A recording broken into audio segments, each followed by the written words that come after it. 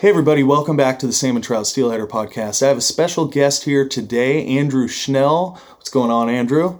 What's up, man? Hey, so I've got a lot of questions for this guy. He is a fellow steelhead enthusiast, in a big way. And I get the feeling that a lot of the people that listen to this podcast and get deep into this content, whether it be online, in a magazine, book, and you really dive into it. So I kind of want to ask you a couple questions kind of pertaining to your background and knowledge, but also, kind of on the river experience as it relates to steelhead fishing.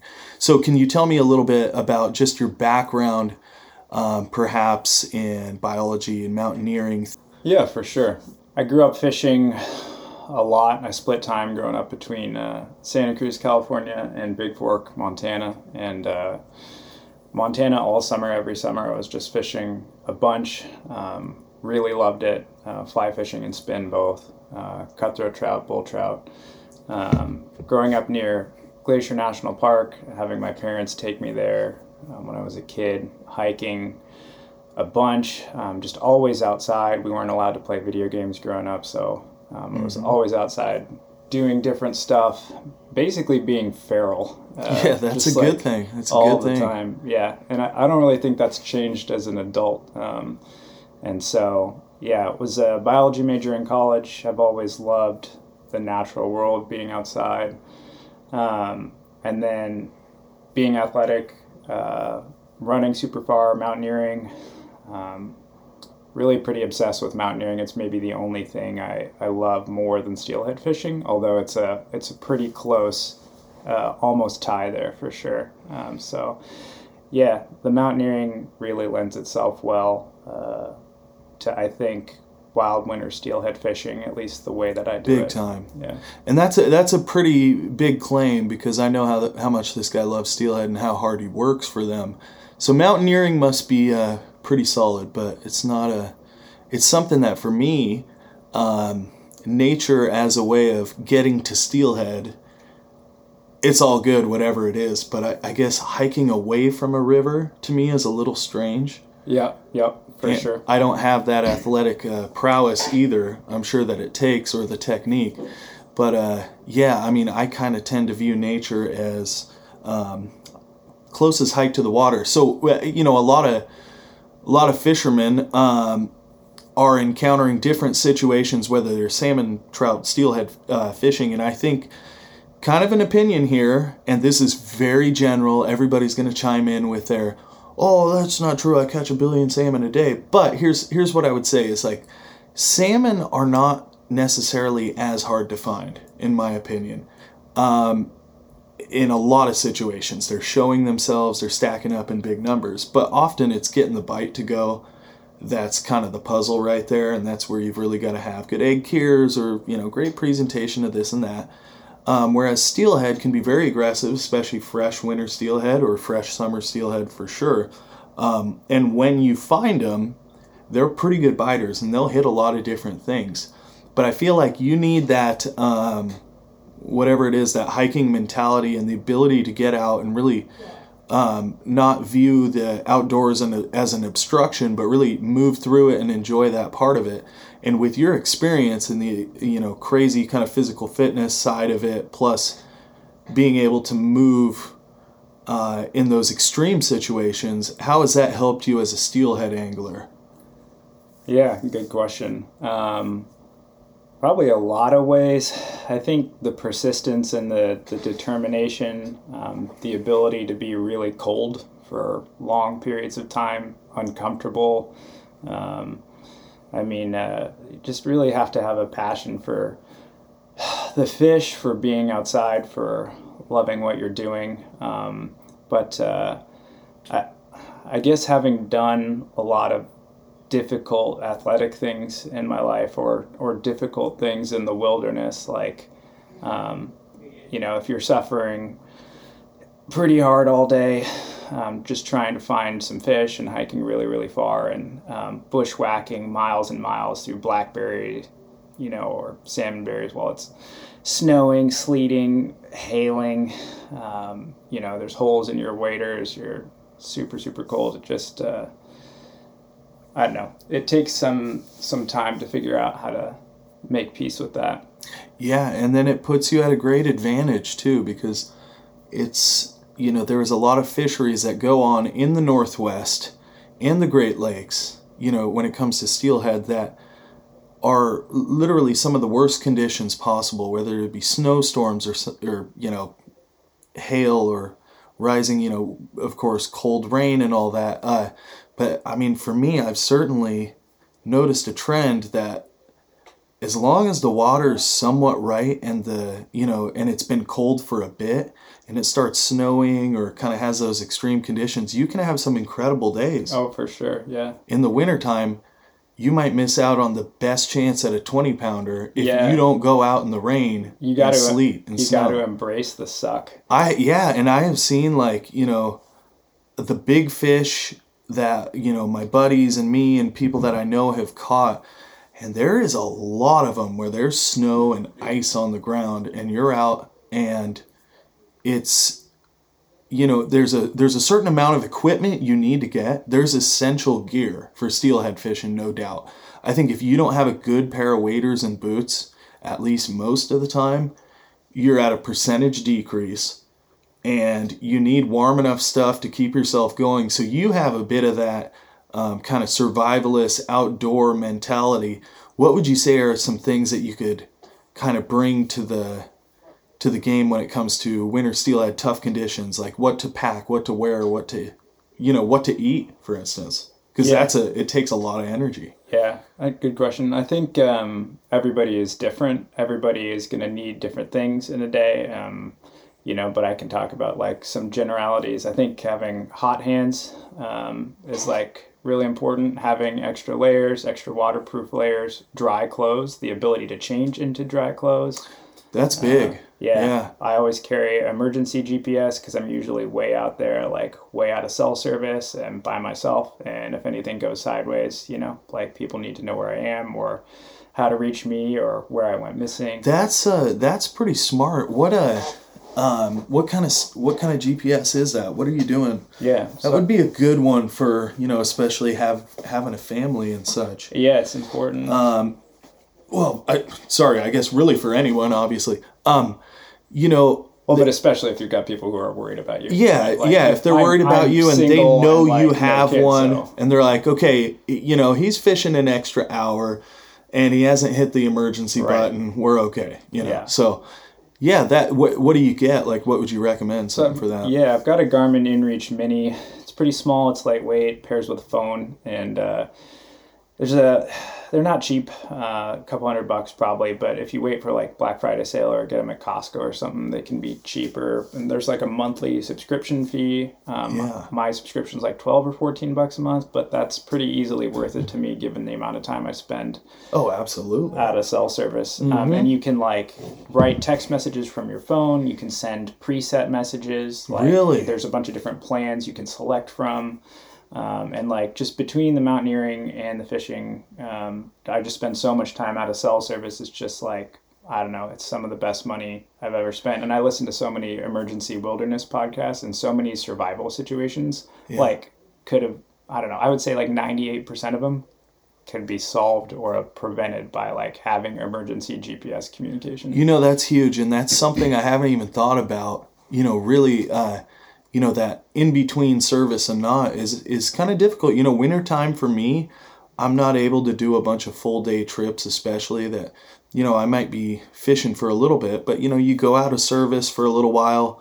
That's totally different. It would be nice to kind of have that security, knowing that you have that in the outdoors and then being able to just go up crazy rivers and have fun, because that's what it's all about. And so you are definitely one of the hardest hikers that I know, by far for steelhead especially. And so, kind of walk me through, maybe some of the more extreme hikes you've done and maybe your average steelhead fishing experience if you're exploring a river. Yeah. I guess it varies a lot depending on what time we are in the season. Like right now, I'm mostly targeting early run hatchery fish because that's sort of like what's available. But as we get, deeper into the season, I'm going to be going after mostly wild fish, and that's really when I start hiking far. And it's not like I'm against being in boats, like I'll boat fish too and raft and stuff like that. But I really enjoy like the peace and solitude that like hiking really far deep into the woods and seeing nothing but bald eagles, elk, beavers, and steelhead, and like zero other people all day. It's incredible. That's a pretty special experience, and that can still happen even around here. There really is places, to get away and There's fish. There's so many, and all you really need is like, a bunch of maps and the ability to, and willingness and free time to explore. And I realize not everybody has that, but if you do, take advantage of it because we live in a beautiful place. And, but I guess like as I get into wild fish, if I'm hiking, there's a variety of different rivers in Oregon and Washington I'll hike up along. Some are really bushwhacky and like involve a lot of scrambling, like with gear. And so like, and it depends how high the rivers are that day and if you need to cross or if you don't.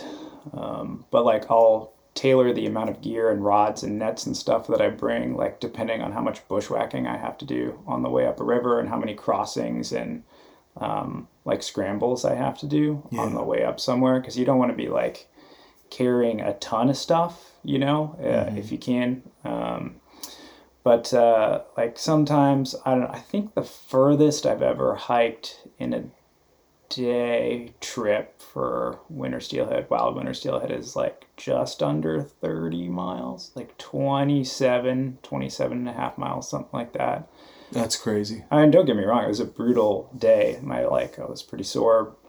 My feet were sore at the end of it. I was exhausted, but I was pretty happy at the end of the day. And sometimes it's only for one or two fish. And are you just fishing really fast, just all the way up a river, and just covering water with, like a smaller type system, I would assume, if you're heading that far up? Yeah, it really depends on the river. Yeah. And the kind of spots you're trying to target, because how you can get into different areas most effectively is obviously going to depend on the spot, the bucket, the run, the depth. The speed of the water, whether it's snaggy on the bottom or not, like a ton of different things. But I'll either bring just a drift fishing setup or a bobber dogging setup or like a fixed float setup, and I fly fish too, so occasionally I'll bring a fly rod if the conditions are right. So it depends. If I don't know the river as well, like I'll bring sort of a wider variety of stuff, and as soon as I know a river well or like how it's going to fish on a certain day, I'll only bring the stuff that I know that I need. So I'll have everything like pre-tied up ahead of time in small tackle boxes and just bring like 2 rods if I can get away with it. And that's a really smart move, and that's something I've been getting ready for the steelhead season this year, just kind of getting some extra gear to get set up. It's been a while since I've kind of, totally revisited my entire setup for steelhead. It's always kind of like, oh, here's some last year's stuff that I'm doing, and this time I'm like really just taking a little bit different approach, getting some new, color, sizes, different things, trying some new weight concepts and such. And you could bring 1,000 rods with you, but like you said, you get, I think when you're fishing fast like that, especially on certain systems where they're smaller systems that, the holes are, especially low and clear and stuff like that, you give them a couple presentations by and make sure you fish it efficiently and effectively and make sure that they can see it and you cover a quick grid or whatever. But then keeping moving is so ridiculously effective for winter steelhead. There's no way around it. And yes, I do believe you can fish too fast, but also you kind of can't, because how many of those times have you rolled up to that hole and it's like cast number 1, 2, or 3, it's on? It's like trying to sell something, like in the 90s, all those people who went and knocked on doors and tried to sell stuff. How many people are you going to get who aren't home? Yeah. Right? Like, Yeah. so you're just trying to like knock on all these doors for all these steelhead and be like, hey, Yeah. hey, you home today? Yeah. Yeah, And exactly. like, you're going to know within like 3 to 5 casts almost always. Like, Yeah. and that's the beauty of wild fish. Like Mm-hmm. steelhead that behave like wild animals, like steelhead should, and just like they'll just smash something if they're home, and like if they're gonna hit it, they're gonna hit it. Yeah. If they're not, they're not, and you can move on. Usually, and I'm not saying like sometimes that hasn't taken 8 to 10 casts. Oh, of course. To hook yeah. like a wild fish of in course. an area, but like if it's and I saw it recently in like a colder water situation where it's like my buddy, it took him quite a while to get get it right in front of him. Yeah. And that fish finally moved. And then sometimes when it's cold you got to paint a mustache on them. Yeah, exactly. But I would say that the majority of the time, especially when the temperature is right and they feel secure enough, but you could, it's the right conditions to present it to them. I mean, you can fish pretty fast, and then you're putting yourself at just a percentage increase just by the fact of the more water you're covering, the more steelhead you'll run into. It's not necessarily with wild steelhead. They will hold in a lot of various areas through the river, and maybe just one, maybe two. And then, you might find a stack of them somewhere, but like when you just keep rolling through, that percentage increase is crazy. So what would you say, like, if you were just going to focus on, you're going to go out to fish and you're going to do a bank fishing, hiking type thing, and you kind of already know a river.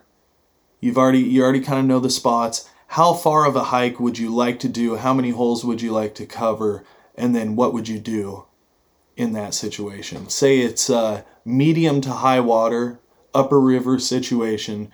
There's steelhead around. How fast would you want to move? Good question. I guess it depends on what river I was fishing and where I was starting. Probably, but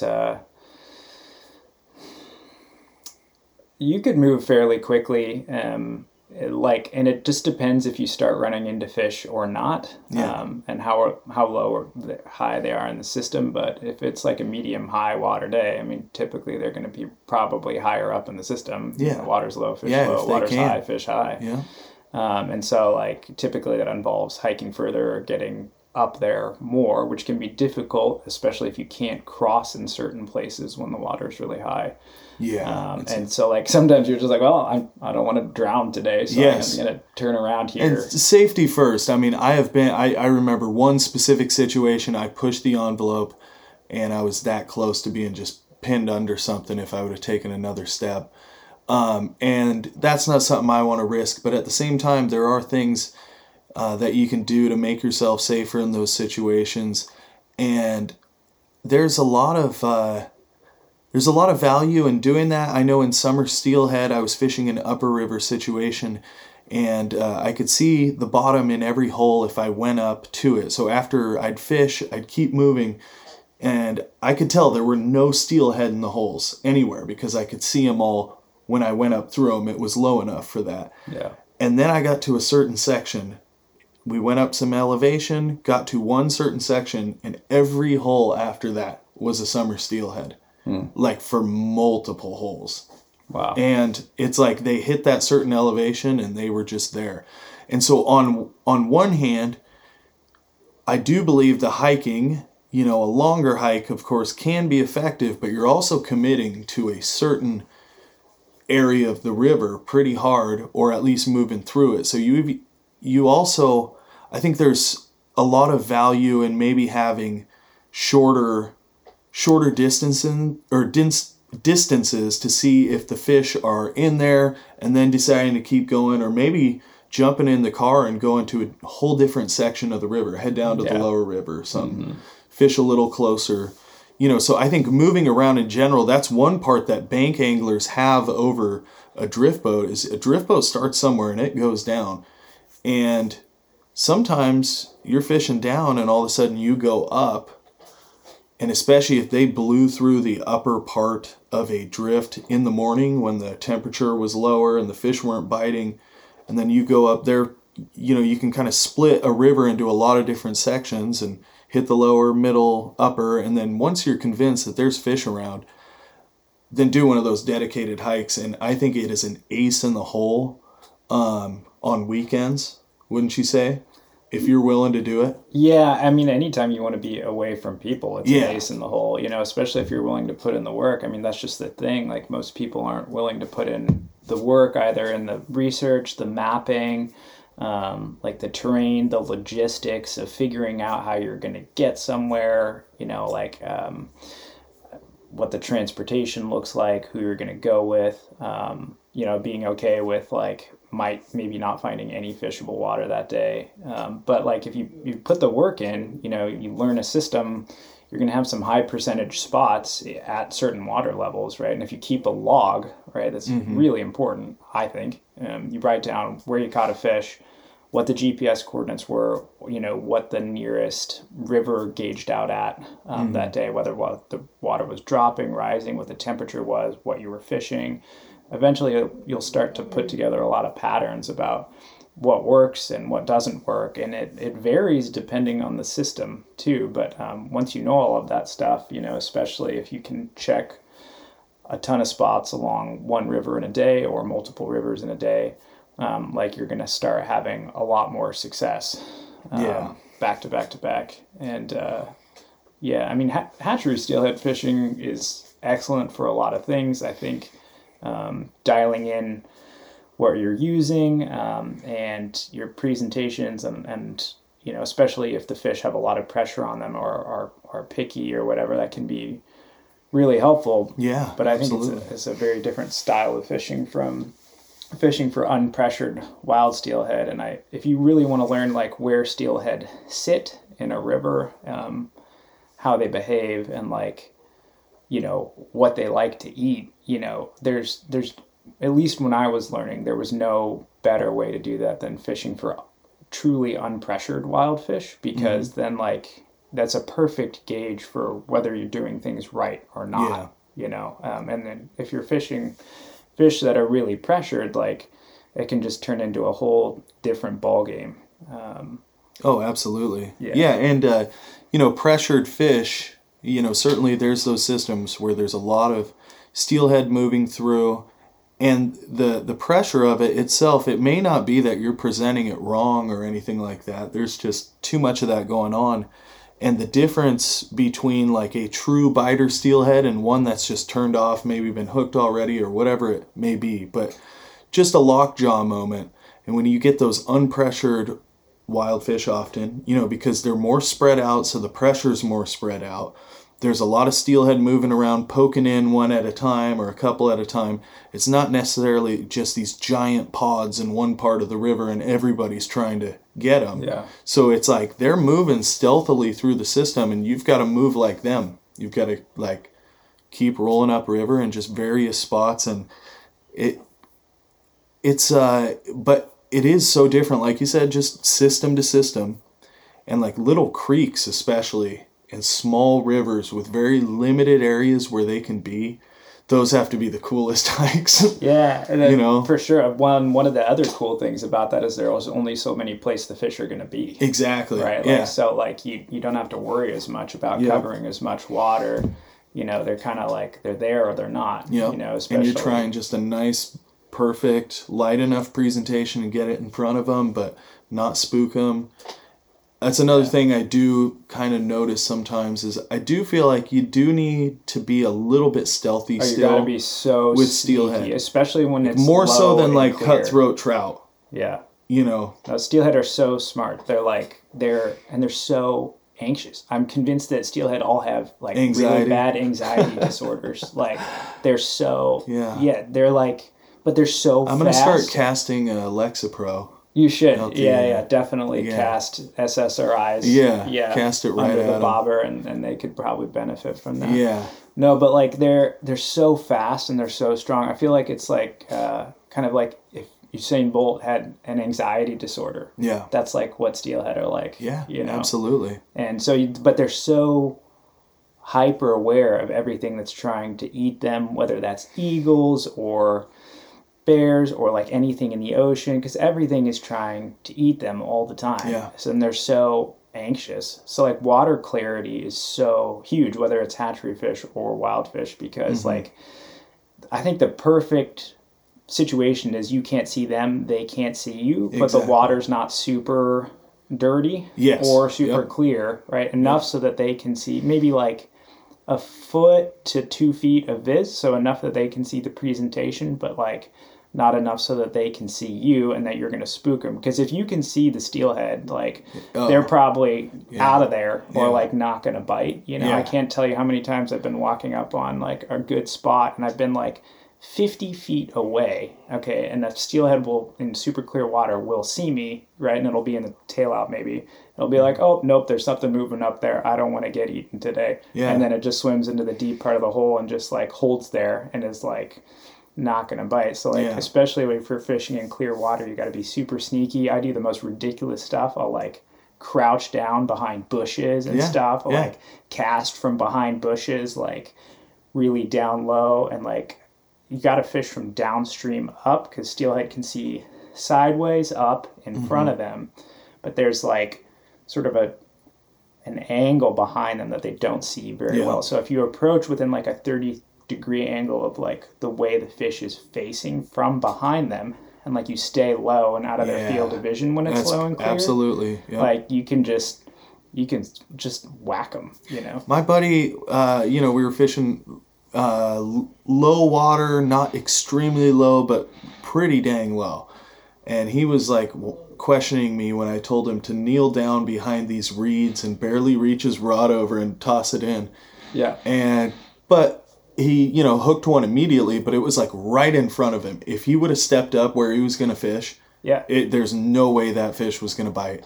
Yeah. And it was just like, hey, just try just the very top of the hole, just maybe 1 or 2 casts. Get in there before you just walk right to the prime spot of the hole. Yeah. That's one thing I do a lot is like, I'll see the perfect spot to fish, but I'll be like, but there could be one right in front of there. Fish the close water Fish first. it, just like cast it up, even if it's a little awkward cast, just to make sure there's not something eager sitting right in front of me. Yeah.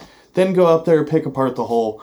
But they can be right there. Often we're casting to the far bank because we see a nice juicy little run, but then if you were right in front of us, opposite bank, you would be casting. Right? You'd be casting at like right where you're standing. So like the two little chrome hens I caught yesterday, like one of them was like right at sunrise before you could even really.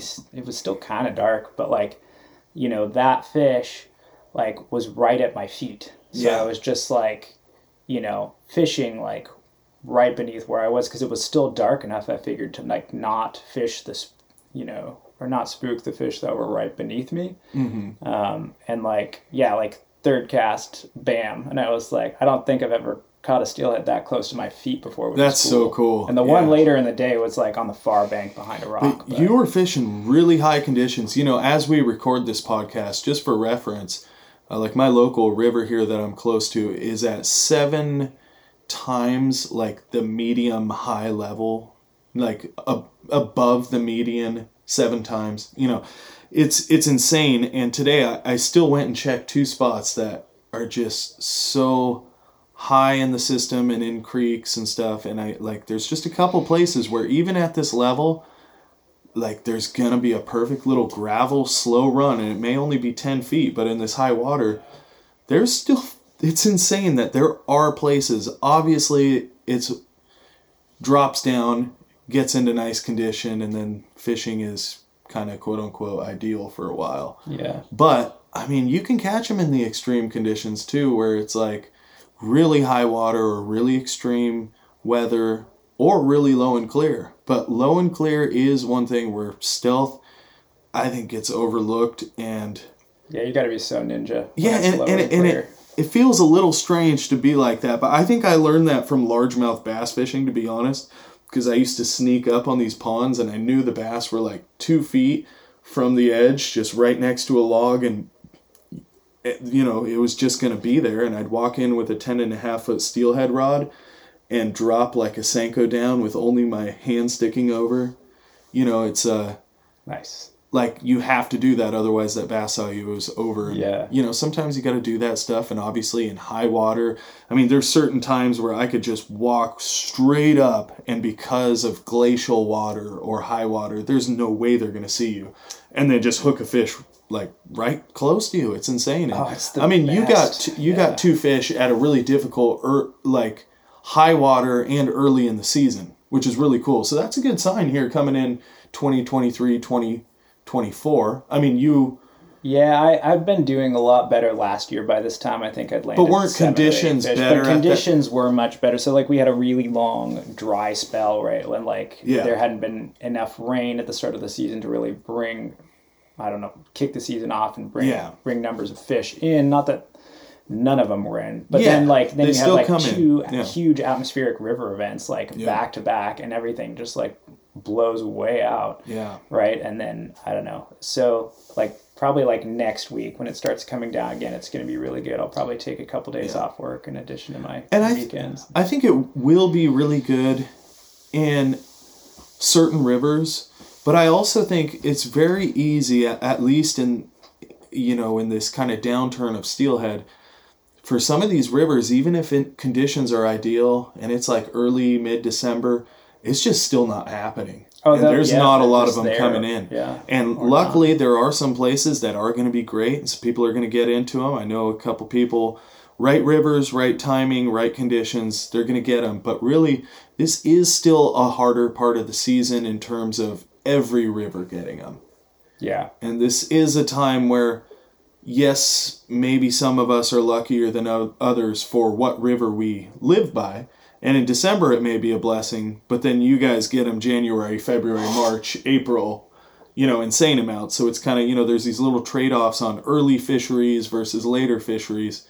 But it is an exciting time with high water. There's a good time to do hikes. I think early steelhead, given enough water in the winter, are often headed way up in a system and go into creeks and stuff like that. And so this is a time that I think it's especially effective to cover a ton of water. Yeah. I'm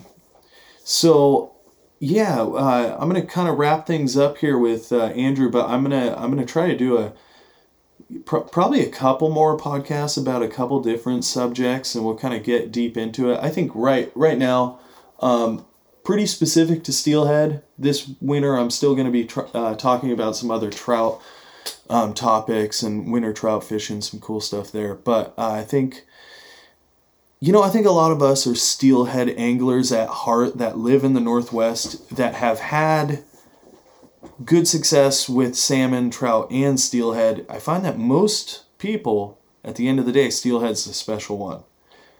Yeah. And there is still people who say, well, yeah, I'd rather catch a giant Chinook or something like this. It's obviously not all steelhead, but it's extremely popular here. If we get good steelhead fishing anytime, winters, summers, it's been a downturn. There's still some great fishing to be had. There's no question. And it might be a down year as far as numbers, and you have a great year because of the conditions or the fact that there was less pressure or something like that. So it's all relative, to the time you spend and where you spend it.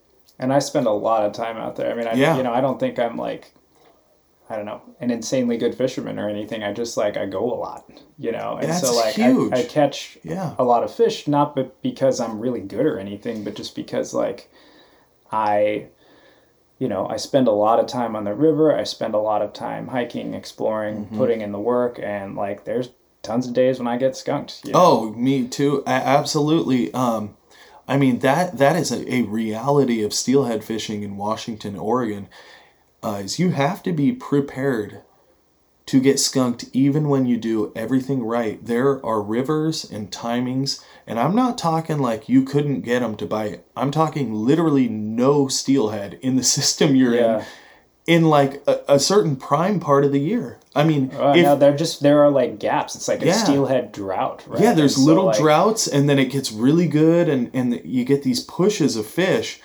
And it's hard too because sometimes you just have to put in so much work. Most of the year I'm driving an hour and a half minimum one way to get to wherever I'm fishing, right? And I don't know, sometimes 4.5 hours one way. And so it's hard to want to wake up at 3 a.m., 4 a.m., drive an hour and a half, 3 hours, whatever, one way, hike all day, like catch no fish, like spend all that money on gas and a day off with no sleep, drive all the way back home, right? And then want to wake up the next morning and like do it again, or, do the same thing on both your days off the next week. But like, I don't know, I've had some of the best days steelhead fishing I've ever had were like days where I almost didn't go, but I was like, you know what, I can't catch them from the couch. Like, absolutely, maybe I'll sleep in a little bit and still go, and then like end up catching like 8, and then just be like, I almost didn't go. Like, how did I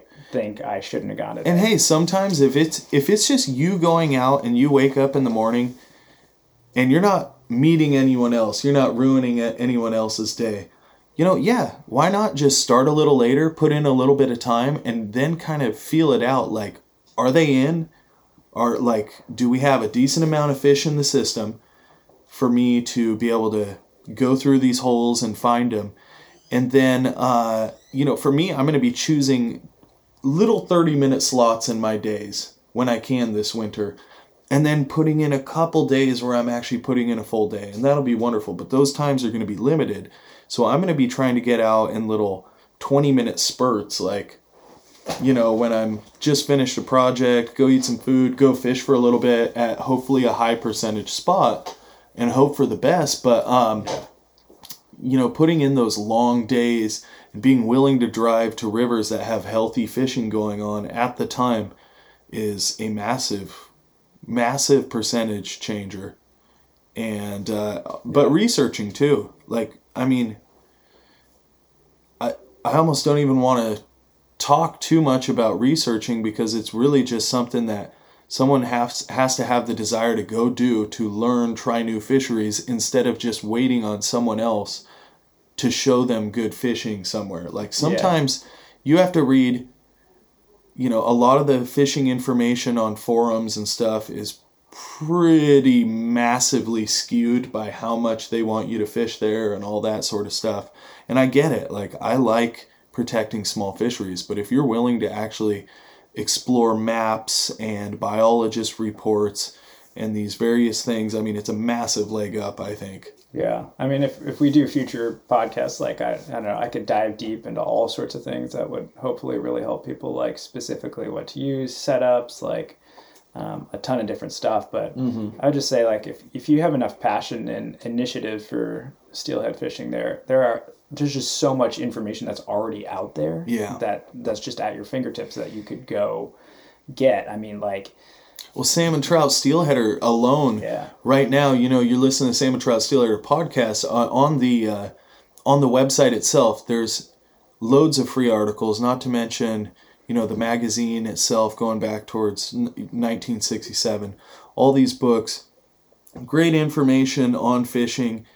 And then there's that kind of scientific side of it that has nothing to do with fishing. Like that J.D. McPhail book, Wild Steelhead. Yeah, and that's an awesome one. And when you get to even like some of the tools you're using for mountaineering specifically, that all applies and can really increase it. So maybe that's something we should, certainly discuss in future podcasts. But yeah, anyway, there's some serious flooding going on right now, but then pretty soon I'm going to have to take a look at the weather here. But, we should be entering a really fun time. So what kind of stuff are you going to be doing here in the next week or two? Definitely more steelhead fishing. Yeah, and work and trying to sleep and exercising. For sure. Are you going to be traveling around at all, or sticking closer to home to fish for the next couple weeks? Or I'm going to be traveling. So I live like kind of on the border of Portland and Milwaukee, and there's lots of good rivers to fish in Oregon, but like typically you will almost always find me on coastal rivers. In the state of Oregon. Like, the closer it is to the ocean, just I believe very strongly that you're just more likely to run into fish. Like, if it doesn't have a dam on it, it's got a lot of really healthy spawning habitat. Absolutely. And it's close to the ocean, especially if there's no people there. That is where you will find me every time. And it's just an excellent move. Wild fisheries, there's no doubt, when those, we get these long estuary and then long tidewater systems, like, the Columbia itself. Those fish that are a little farther away from the salt, when they're fry and smolt, they're having to deal with a much longer journey to the ocean. And to even just survive that is actually extremely difficult for summer steelhead, especially. In the Columbia River, there's something insane number. I'm not even going to say it for fear of getting it wrong, but an insane percentage of summer steelhead during this specific year in study were picked off just by the cormorants and birds, like near the mouth. And so those coastal rivers that sometimes they are just, it's not that they're perfectly immune to what's happened in other places, but they're almost these little treasure untouched. Chests, yeah, these little treasure these untouched, very rich habitat, beautiful rivers. Yeah. They do still exist, and the steelhead are in them. And some of our other systems, we require stocking of a lot of hatchery fish, which is awesome. I think the hatchery steelhead opportunities are really good, and it's excellent for guide business and for families getting out having fun. I think when it comes to kind of the wild steelhead side of things, it's generally going to be people who are more deeply into steelhead itself rather than just fishing and bringing home meat. It's the people that are deeply into the species and often conservation minded. And so I think it's wonderful. I'm looking forward to it. I'm going to be fishing early wilds, and it's going to be tough early on. I might try a couple hatchery. I don't even know. Hopefully, I'd like to try some various rivers with some hatchery plants as well. But well, you know where I fish. I've talked to you a lot, and so if it ends up being really good at some point for hatchery fish, I'll always let you know. And and that would be awesome, and that can be a lot of fun, especially when there's a lot of fish in the system, and if there isn't too much pressure, that can be incredible. That's one time last season I had the best day of hatchery steelhead fishing I've ever had. That was it was one of the days I almost didn't go, and conditions were perfect, and the bite didn't turn on until 10:30, and I was convinced there was nothing in there, or there were only a couple other people around. And then I just switched to a color that I really like, and then bam. And then I landed, I think 8 chrome hatchery steelhead within something like an hour and a half. That is epic. And then the bite just completely died. It just as soon as noon came around, it was oh, okay, nobody home. And it was after that, it was tough. But then my buddy came who fishes there a lot, and I actually think he's a lot better than I am. Chris Denning. I've learned a ton from him. One of my really good friends. He caught, I think, 13 the day after or 2 days later, and there was almost nobody there, and 2 of them were 16-pound chrome hens. Oh, that's incredible. Picture of them in the cooler. Yeah, it was wild. That's incredible, and that that can happen. And that's why just saying, being a little quiet about things, maybe at the start of a season a little bit, just kind of having some fun, catching some fish. There's some value in that, or at the end of the run. When a lot of people go springer fishing, sometimes there's still some phenomenal chrome steelhead action going on. Well, anyway, thank you, Andrew, for being on the podcast today. Well, Lucas, thanks a ton for having me, man. I really appreciate being here, being able to spend the time talking about steelhead. And the reason I wanted to come on the podcast in the first place was because, honestly, the STS podcast is just... When I was starting out steelhead fishing and when I was still learning, and honestly, I'm always learning more about steelhead fishing. It's never a time where I'm not trying to get better or learn more. But the podcast just helped me so much when I was starting out. Honestly, it was priceless. I would just listen to a ton of the different episodes on repeat. When I was driving out to different spots to go fish. It's just a ton of time spent in the car driving, and, great opportunity to download some podcasts and listen to them. And I think the Salmon Trout Steelheader podcast was just priceless for helping me figure out a lot of stuff. And, I really wanted to be here just to hopefully try and help give back a little bit to something that helped me so much. And hopefully I'll be able to, get into more specifics and talk about more specific stuff that can help people get started steelhead fishing, get going, catch fish, because it's really tough. And if you don't have the determination or the willpower to work really hard to figure it out, it can be, defeating. So having this as a resource was pretty priceless to me, and I hope it can be that priceless for a lot of other people steelhead fishing, and help them to find fish more effectively, or learn more about steelhead, or